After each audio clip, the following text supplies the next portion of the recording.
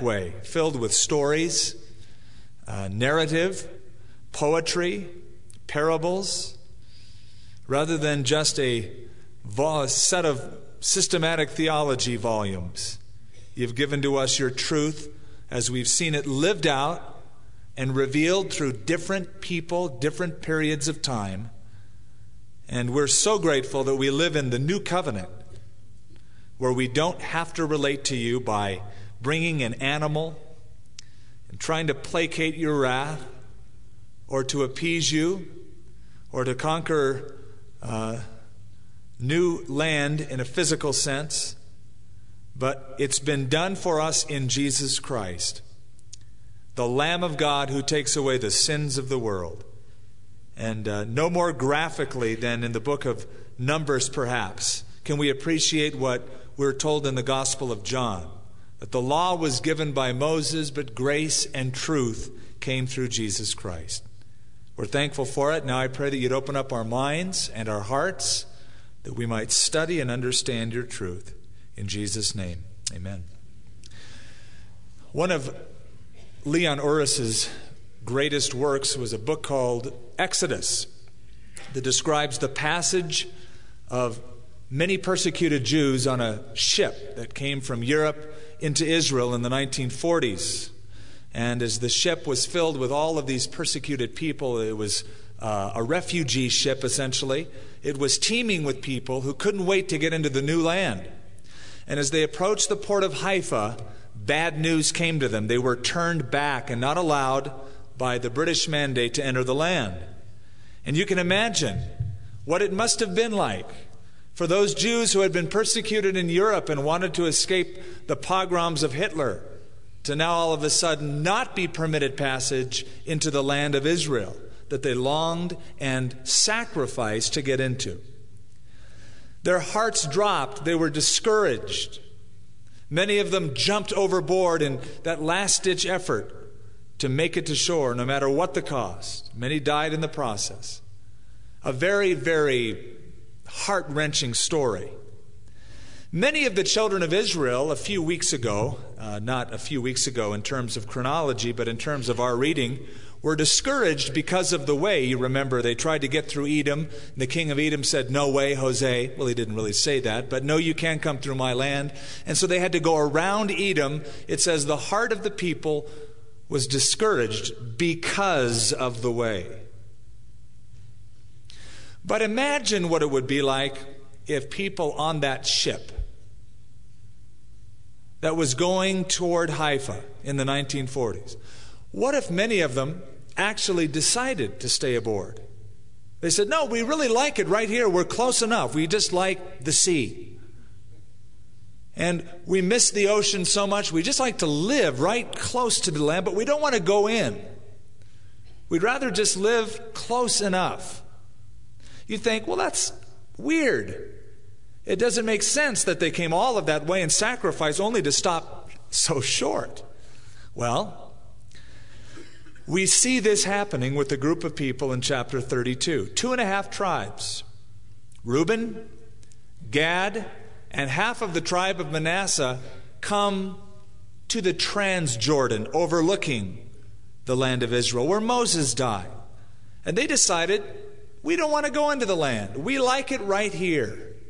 Why sacrifice? Why work any harder than this? This is good enough. When all along God had said, "No, I'm going to bring you into a new land. It will be over the Jordan River. Not on this side of the Jordan. You're going to cross over the Jordan to get into it." Now we're going to compare this group of people to what I'll call border believers. They're on the border, and I don't mean on the cutting edge. They're on the wrong edge. You know, we like to say, we're on the cutting edge of technology, or we're on the cutting edge of spirituality. Well, here's a group that's on the edge, but it's the wrong edge. It's the wrong border. God wants them all the way in the land, not living on the edge. And there are people who have been redeemed, like the children of Israel, redeemed from Egypt, and they've come through this long journey, but they never enter in to everything that God has for them. They're on the border. This is good enough. I don't want to grow anymore. I like it right here. Let me just live on the border. It's sort of like the dog with the bone in his mouth. And as the master, you've got a nice juicy steak. And you want to give that dog a blessing.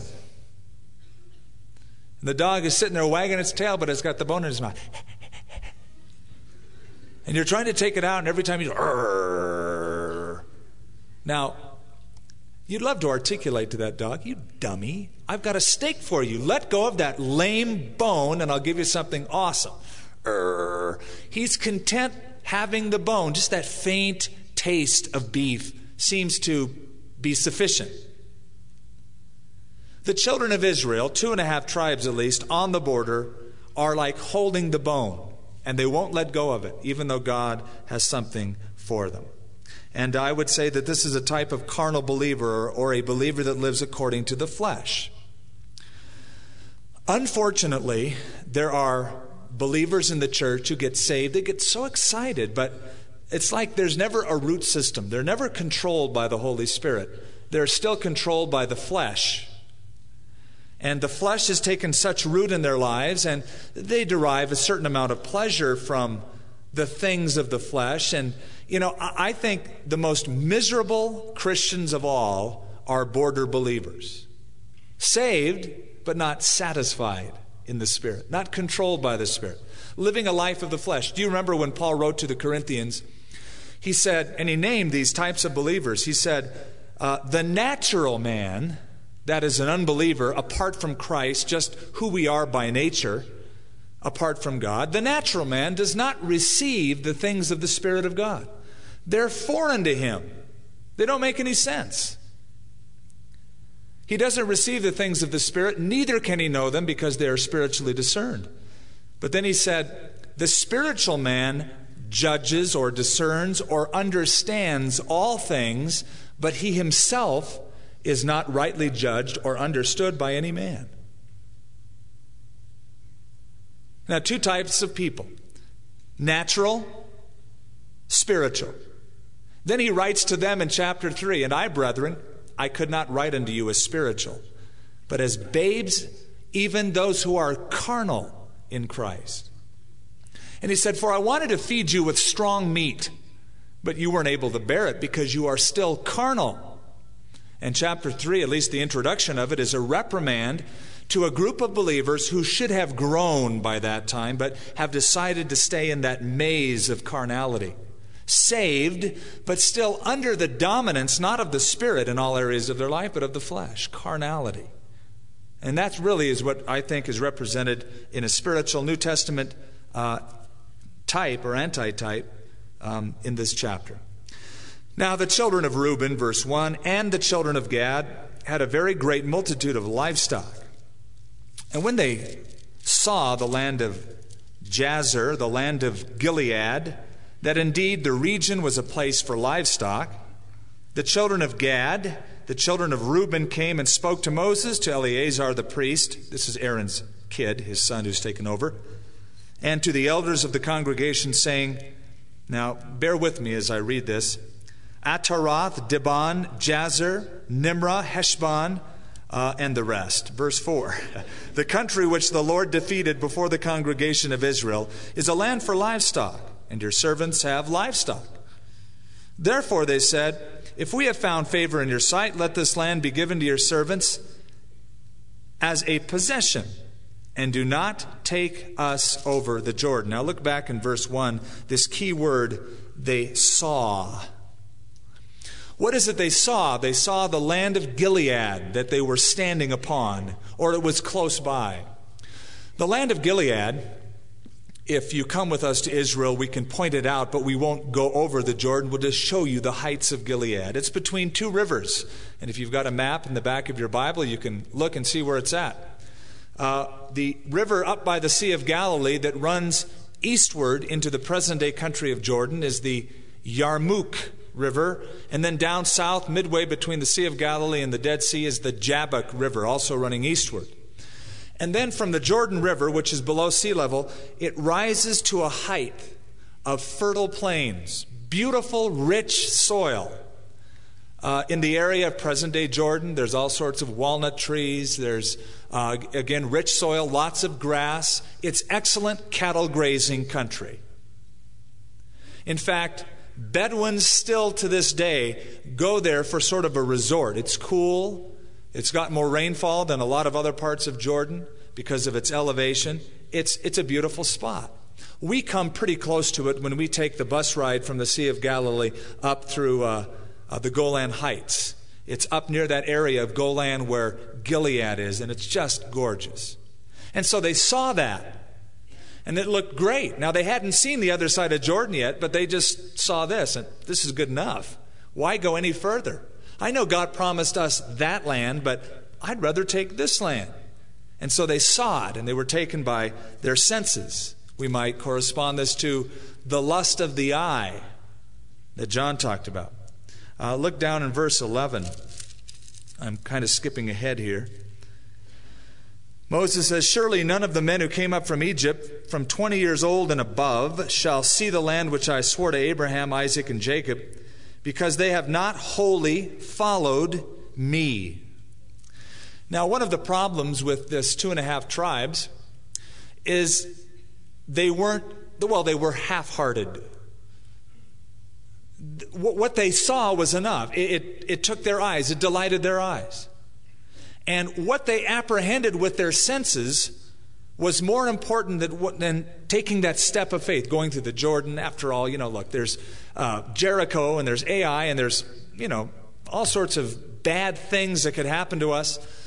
We don't want to fight those battles. We'd rather stay on this side. So they saw it and they made their appeal. In verse 5, therefore they said, "If we have found favor in your sight," that's to Moses, "let this land be given to your servants as a possession, and do not take us over the Jordan." Why work when you can stay right here? Why wait for a promised land when this is good enough? This is good enough. Why go any further than this? The Bible tells us that we should walk in the Spirit. That is, we should conduct our life according to spiritual principles. And also, walking denotes progress. Whenever you're walking somewhere, you're going toward a goal. But there are those who don't walk in the Spirit, they cruise in the Spirit. Rather than first gear, second gear, third gear, fourth gear, it's like, just stick it in neutral. Path of least resistance, and whatever gives me immediate gratification. You remember what Satan told Jesus as Jesus was taken into the wilderness by the Spirit? And Satan appeared to him and basically said, "Why go through the hassle of the cross? It's so painful. I know why you've come. You've come to redeem the world. I'll give you the world right now. All you have to do is indulge me for just a moment, bow down and worship me, and it will be yours."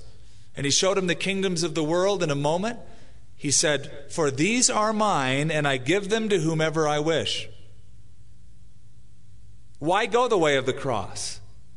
Just bow down right now, and you can have it without the pain. Immediate gratification. Of course, Jesus rebuked him and said, "Get behind me, Satan," and rebuked him with the word of God and told him that it's only God that you worship. So they saw it, they lusted after it. They're like the dog with the bone in the mouth, the steak's in front of them, but they don't want to give up that bone. Let us stay right here. Essentially, Gilead was a replacement to these 2.5 tribes. Now, we've just read about 2. We'll read about the other half in a few verses, but it's a replacement. The land they were to occupy was on the other side of the Jordan. Now, it's like, look, we're out of Egypt. We're through the wilderness. We'll just swap. We'll replace what we should have with this.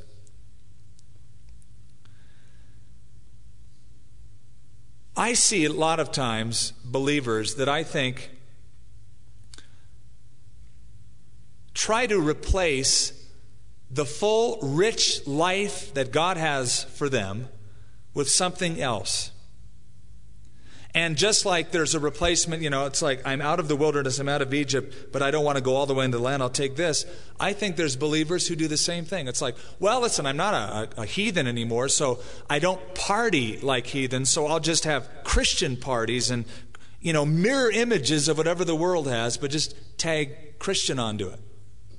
I don't want to have a full commitment to Christ. I still want everything the world has to offer me. In fact, the ideology among many believers is, let's prove to the world that we are hipper than thou, that we have all that they have, except our parties, our gigs are just cooler than theirs. Rather than turning from the ways of the world and not trying to mirror what they have and call it, well, it's, Christian versus the world, just entering into everything God has for us. Essentially a replacement. Verse 6, Moses said to the children of Gad, to the children of Reuben, shall your brethren go to war while you sit here? They wanted to sit, veg. Why will you discourage the heart of the children of Israel from going over into the land which the Lord has given to them? Thus your fathers did when I sent them from Kadesh Barnea to see the land. For when they went to the valley of Eshcol, they saw the land, and they discouraged the heart of the children of Israel, so that they did not go into the land which the Lord had given them. So the Lord's anger was aroused on that day, and he swore an oath, saying, surely none of the men who came up from Egypt, from 20 years old and above, shall see the land which I swore to Abraham, Isaac, and Jacob, because they have not wholly followed me, except Caleb, the son of Jephunneh, the Kenizzite, and Joshua, the son of Nun, for they have wholly followed the Lord. Moses heard this request, and it was like rerun city in his mind. It's like, I've been here before. This sounds awfully familiar. This sounds sort of like what happened at Kadesh Barnea many years ago, when those 12 spies went in, came back, gave the bad report, and the hearts of the people were discouraged. And he's thinking, no, what are you guys, like dirt or something? You want to stay back in the wilderness when God has promised you the land? And he remembered how the entire congregation froze in utter fear because of all of the stories of what lay on the other side of the Jordan. He knew that all it took was a few people who had that spirit of fear and disbelief, and it could permeate through the whole crowd. And so, the Lord's anger, he goes on in verse 13, was aroused against Israel, and he made them wander in the wilderness for 40 years. He's telling them the story from the past. This is a young generation. They'd heard the stories, but they need to be refreshed until all that generation that had done evil in the sight of the Lord was gone. And look, you have risen in your father's place, a brood of sinful men, to increase still more the fierce anger against Israel. For if you turn away from following him, he will once again leave them in the wilderness, and you will destroy all these people. Now back in verse 7, here's the problem that he sees. Why will you discourage the hearts of the children of Israel from going over the land, into the land which the Lord has given them? You know that we can discourage other people by our lifestyle?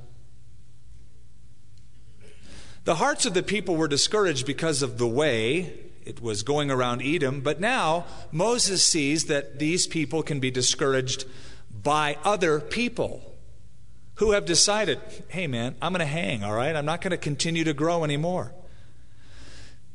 You are an example. It's not just me that's the example. You all are examples to one another of faith in Jesus Christ. And faith is contagious.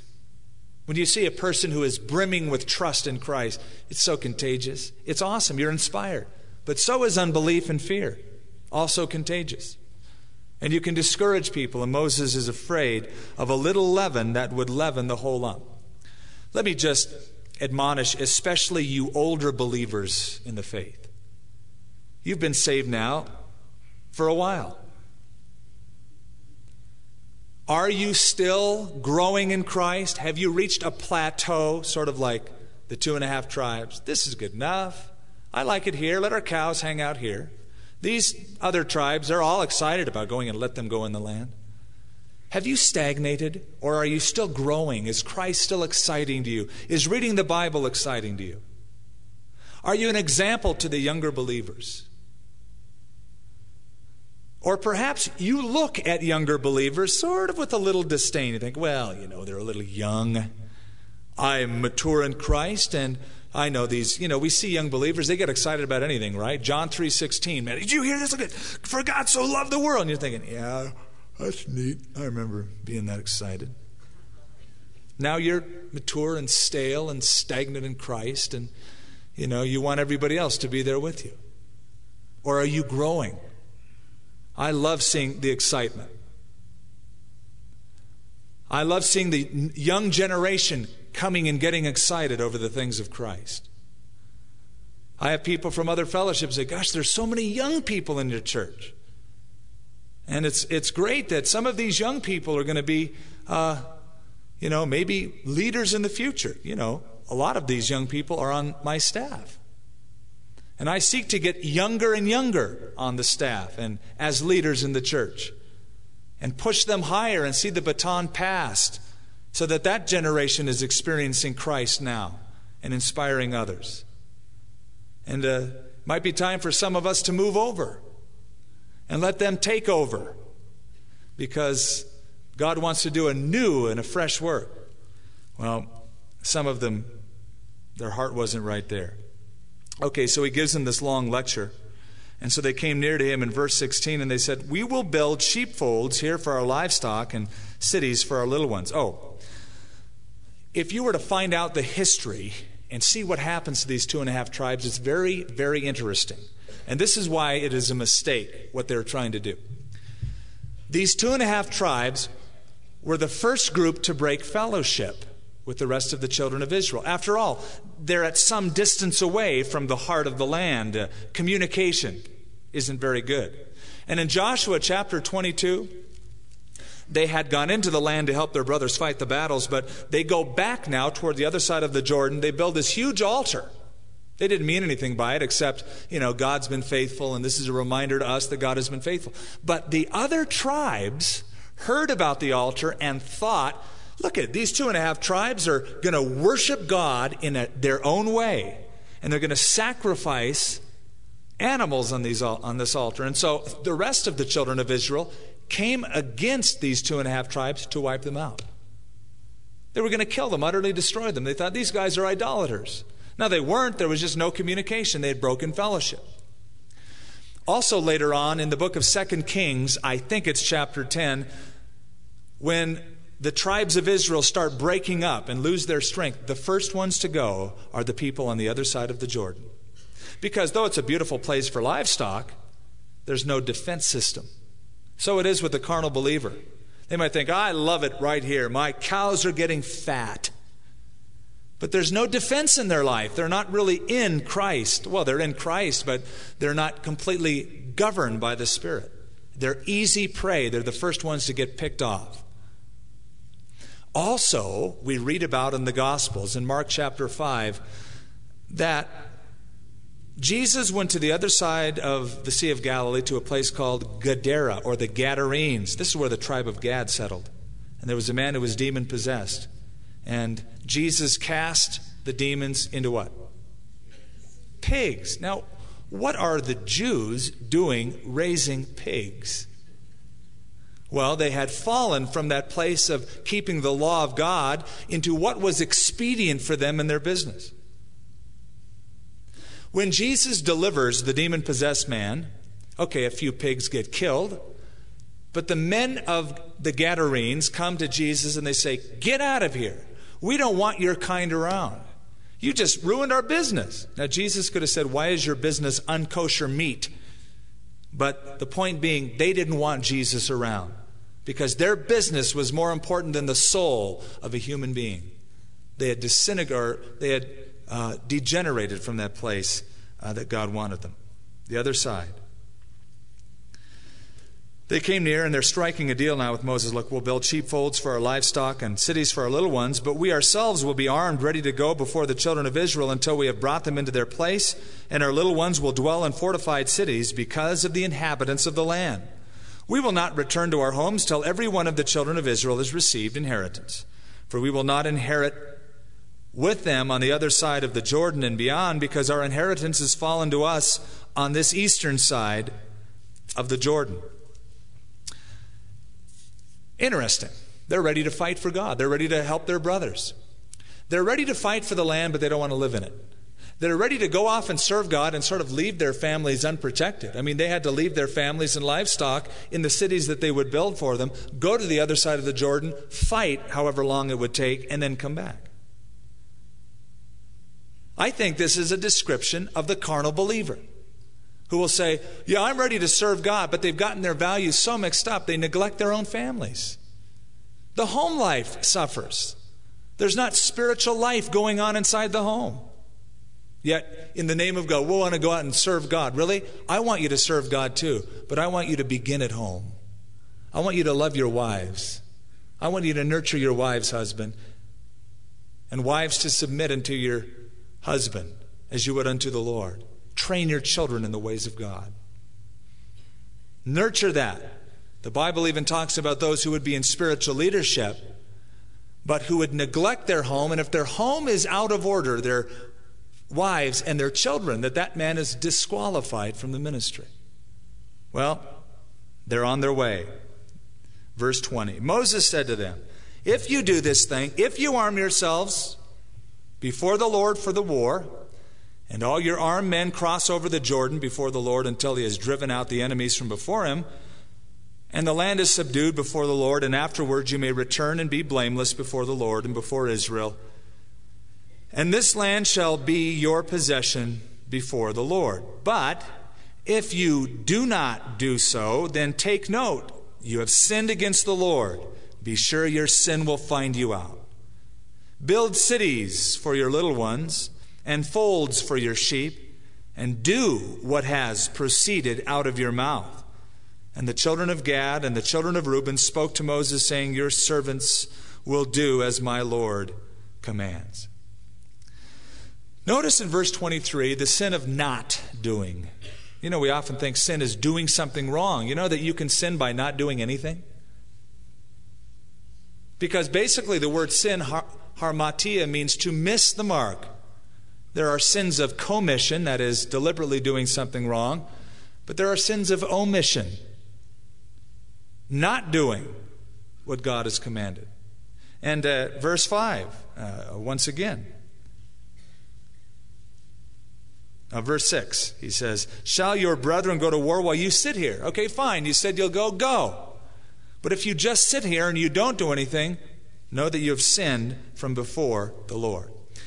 Now, there's a lot of people who will take pride in the fact that they are stalwart believers and they don't murder and they don't smoke and they don't chew and they don't go with girls that do. And they'll pat themselves on the back and say, I'm a nice little church-going person. Well, great. But what do you do? Not just what do you not do, what do you do? Are you serving the Lord? There's plenty of needs to be met. There's plenty of souls that need to hear about Christ.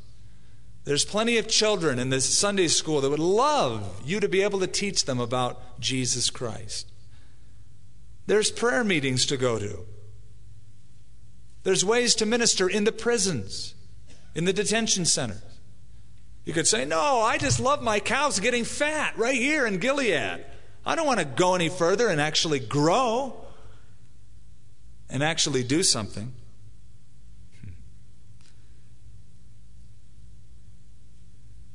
Verse 26. Our little ones, our wives, our flocks, all of our livestock will be there in the cities of Gilead. But your servants will cross over, every man armed for war before the Lord to battle, just as my Lord says. Moses commanded concerning them to Eleazar, gave command to the priest, to Joshua the son of Nun, and to the chief fathers of the tribes of the children of Israel. And Moses said to them, if the children of Gad and the children of Reuben cross over Jordan with you, every man armed for battle before the Lord, and the land is subdued before you, then you shall give them the land of Gilead as a possession. But if they do not cross over armed with you, they shall have possessions among you in the land of Canaan. Then the children of Gad, the children of Reuben, answered, saying, as the Lord has said to your servants, so we will do. We will cross over armed before the Lord into the land of Canaan, but the possession of our inheritance shall remain with us on this side of the Jordan. They're making this public. So Moses gave to the children of Gad, to the children of Reuben, and to the half-tribe of Manasseh, the son of Joseph, the kingdom of Sihon, the king of the Amorites, the kingdom of Og, the king of Bashan, the land with the cities within the borders, the cities of the surrounding country. And the children of Gad built Dibon and Ataroth and Arior and all these other names that are listed in the next verses. And verse 39. The children of Machir, the son of Manasseh, went to Gilead, took it, dispossessed the Amorites who were in it. And Moses gave Gilead to Machir, the son of Manasseh. Actually, it would probably be pronounced Machir, if you want to be Hebrew speaking about it. Also, Jair, or Yair, the son of Manasseh, went and took its small towns and called them Havot Yair. And Nobah went and took Kenath and its villages, and he called it Nobah after his own name.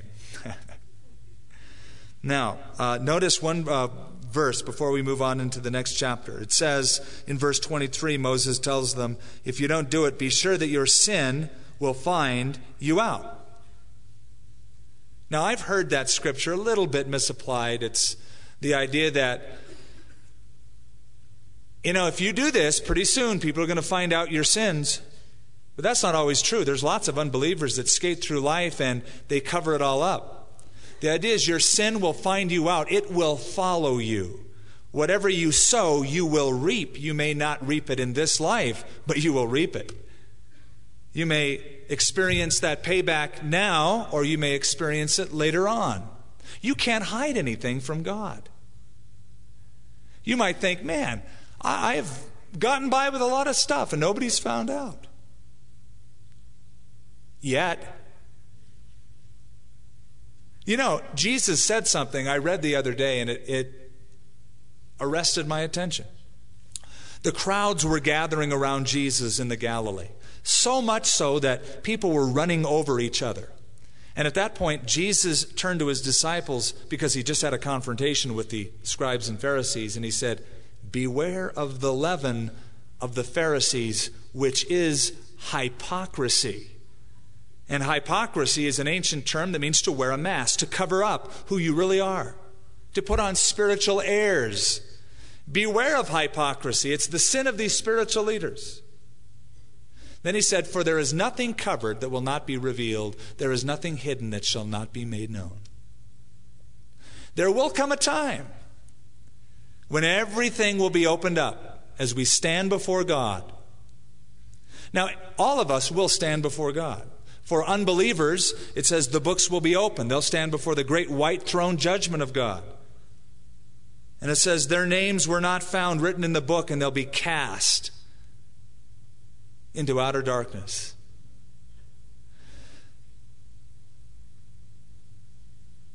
When it gets to my name and your name, if you are in Christ Jesus, the great thing is there's this great blotter of forgiveness that's been applied to our account. And that's the blood of Jesus Christ, which cleanses a man from all sin. And I'll stand before God, and there will be a judgment for every believer. Not the same judgment as for an unbeliever, but what the Bible calls the Bema seat, the seat of rewards. You will either get a reward for what you did as a believer, or you will lose your reward, depending on what you did or did not do. But we'll all stand before God. Your sins will find you out. Now, if you're a Christian, all of your sins have been put to Jesus' cross, and they're covered. But now, your position in the kingdom of God, it says in the book of Corinthians, will be largely determined upon your faithfulness upon this earth. It doesn't mean you'll get to heaven by your works or by your faithfulness. Oh, God forbid. You're in Christ, period. That's how you get saved. But your position in the kingdom will be determined upon your works, good or bad. So to these tribes, your sin will find you out. Books will be open. Chapter 33, these are the journeys of the children of Israel who went out of the land of Egypt by their armies under the hand of Moses and Aaron. And Moses wrote down the starting points of their journeys at the command of the Lord. And these are the journeys according to their starting points. They departed from Ramses, that is the ancient city of Tanis. You remember that from Indiana Jones, perhaps? Maybe not. In the first month, on the 15th day of the first month, the first day after Passover, the children of Israel went out with boldness in the sight of the Egyptians. Now, I got to tell you something. I think this is a boring chapter, with all due respect to the Word of God, because it doesn't concern me all that much. It really is laborious.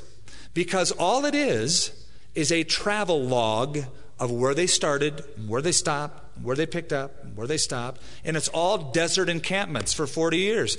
There's really nothing to fill in the blanks. There's no stories about what happened. They cover the 40 years' wanderings only by the places. So it's kind of like a road map.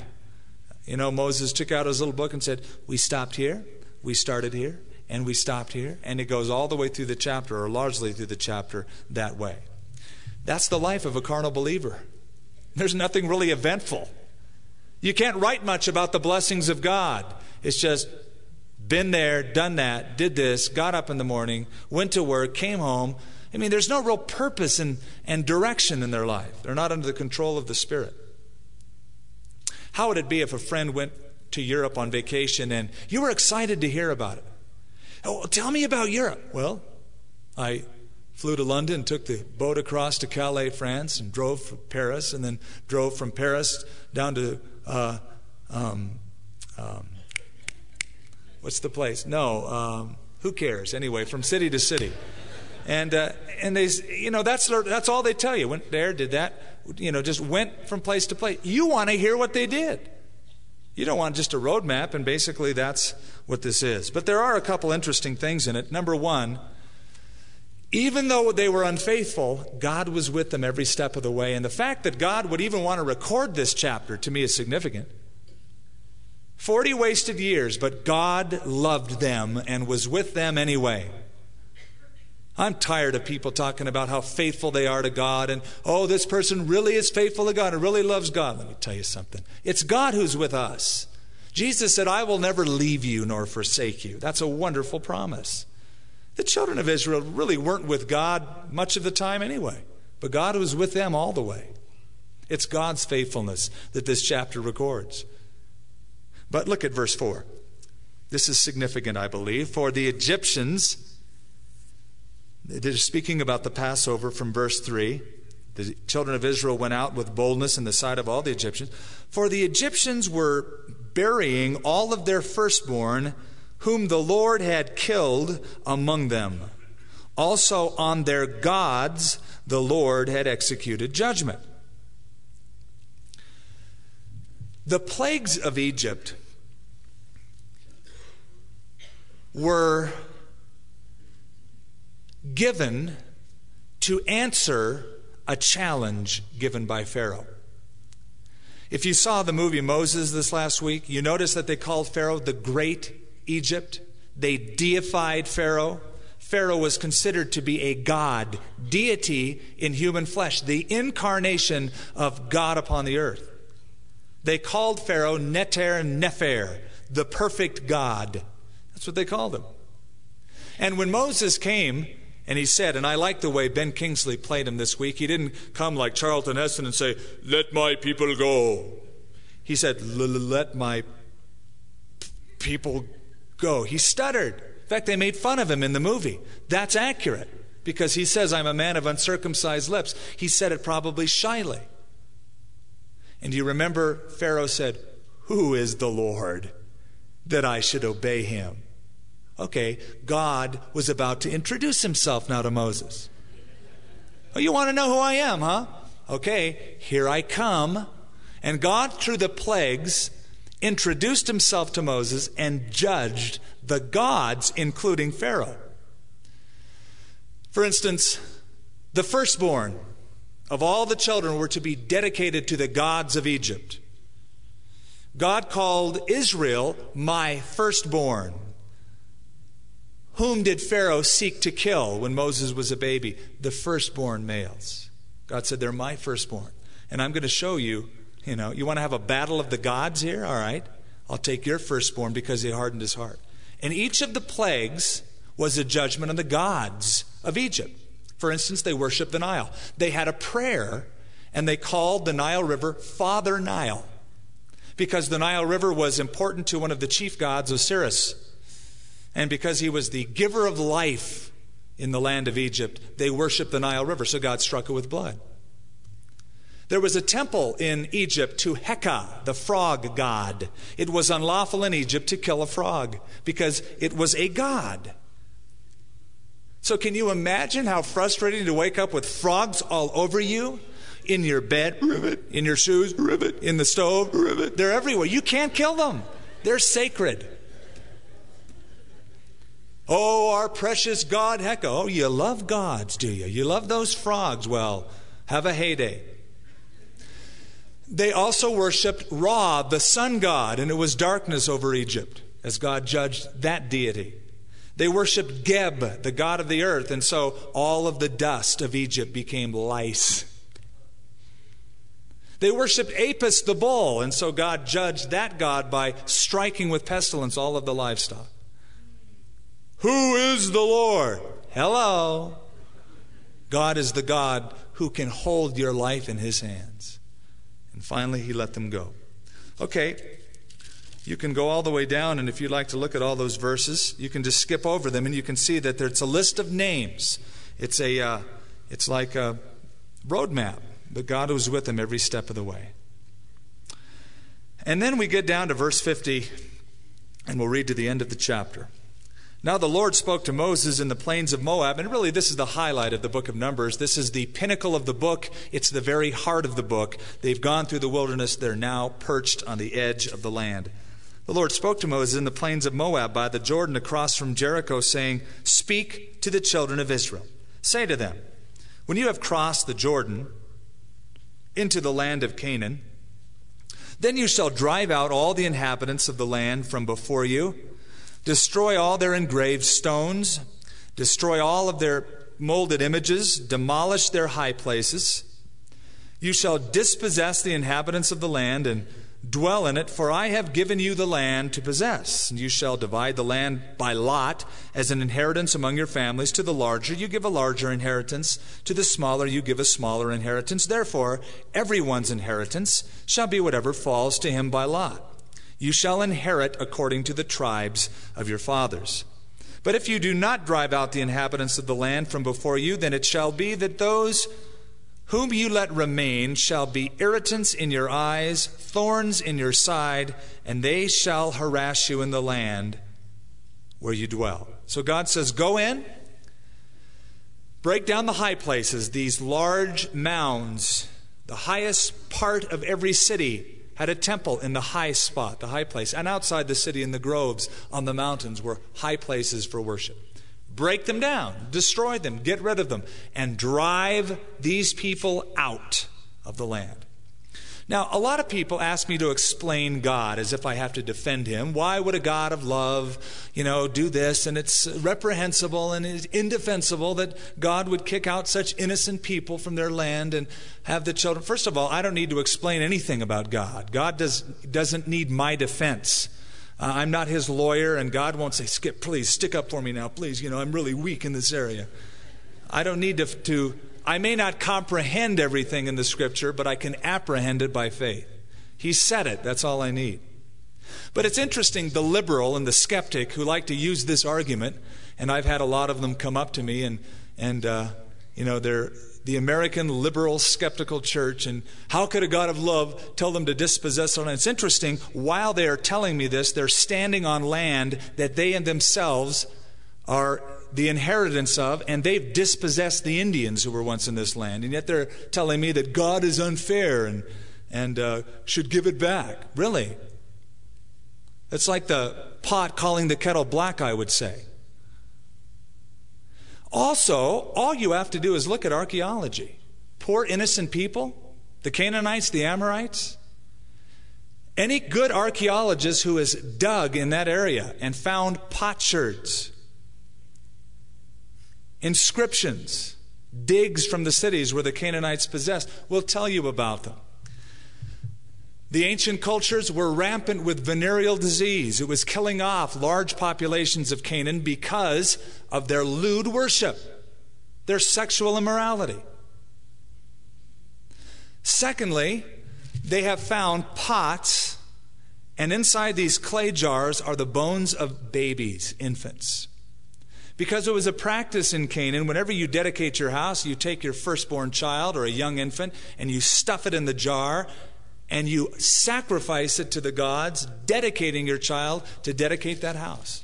And they find it in the doorposts of the house, where the adobe, where the mud will adjoin some of the posts, and in the gates of the city, they'll find clay jars with the bones of infants. Then there was the god Molech, who was a little image, and it had metal arms that came out with cupped upright hands.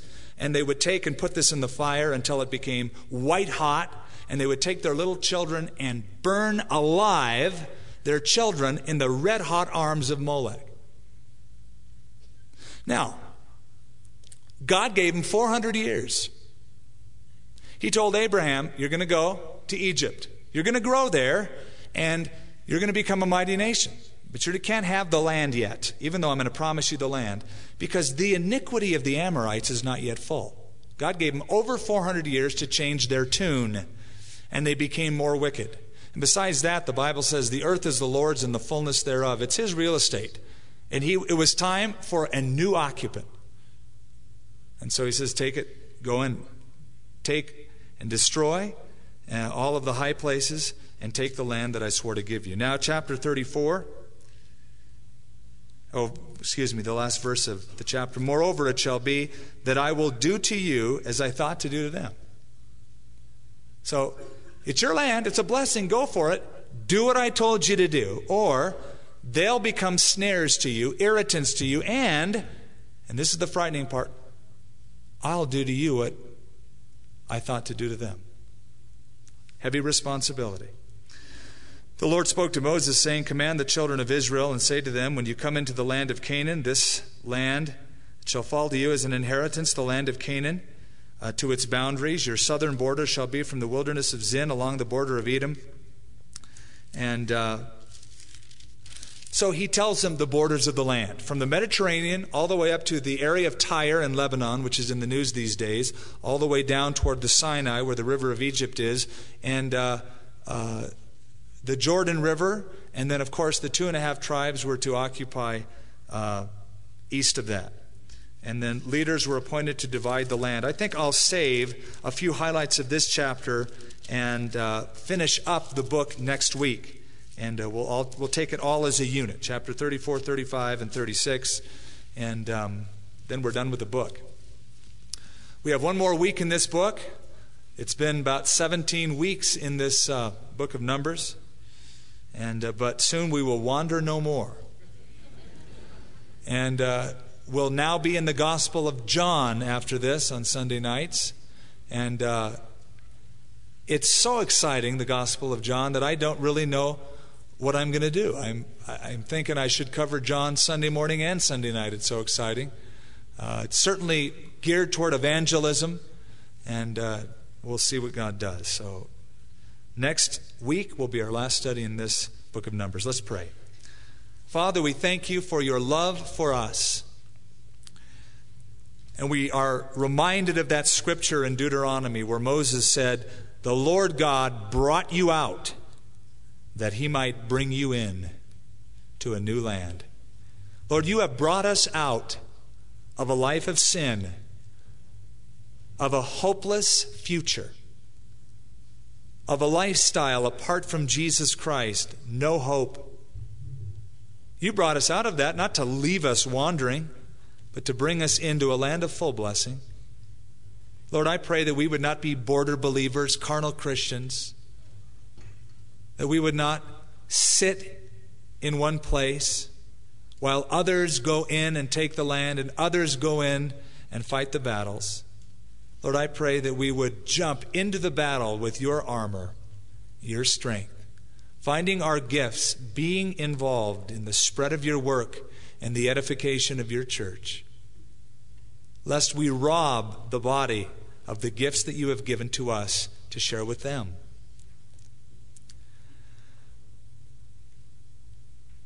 And then, Father, show us our portion, the tribal allotments that belong to us, where we are to spread our roots and to minister and to be effective. Lord, you're calling people in this assembly in a variety of ways, I believe. You're calling some of them to go out to foreign fields, the mission field. You've given them a land to plow that is far away from home. But it's a land of promise for them. It's a land flowing with milk and honey. You have so many spiritual blessings ahead. As you call these different ones in the body of Christ, may they be responsive to heed that call and to go out in your strength. Lord, you're calling others to go plant new churches, new fellowships in other parts of the state and the country and the world. Lord, raise them up. You're calling encouragers. You're calling administrators. Father, we pray that as you tell us our gifts, that we would step out in faith and use them. Lord, we are weak. You are strong. We are simply vessels. You are the giver of the gift, and you're the one that makes that gift operate. So I pray that we would not look upon our weakness, upon what we don't have, and upon our smallness, but we would realize that we serve a great God who can do great things through simple people. And then use us, Father. Use us to touch this world in a way that we haven't even fathomed. Do, Lord, exceedingly abundantly above all that we are able to ask or think.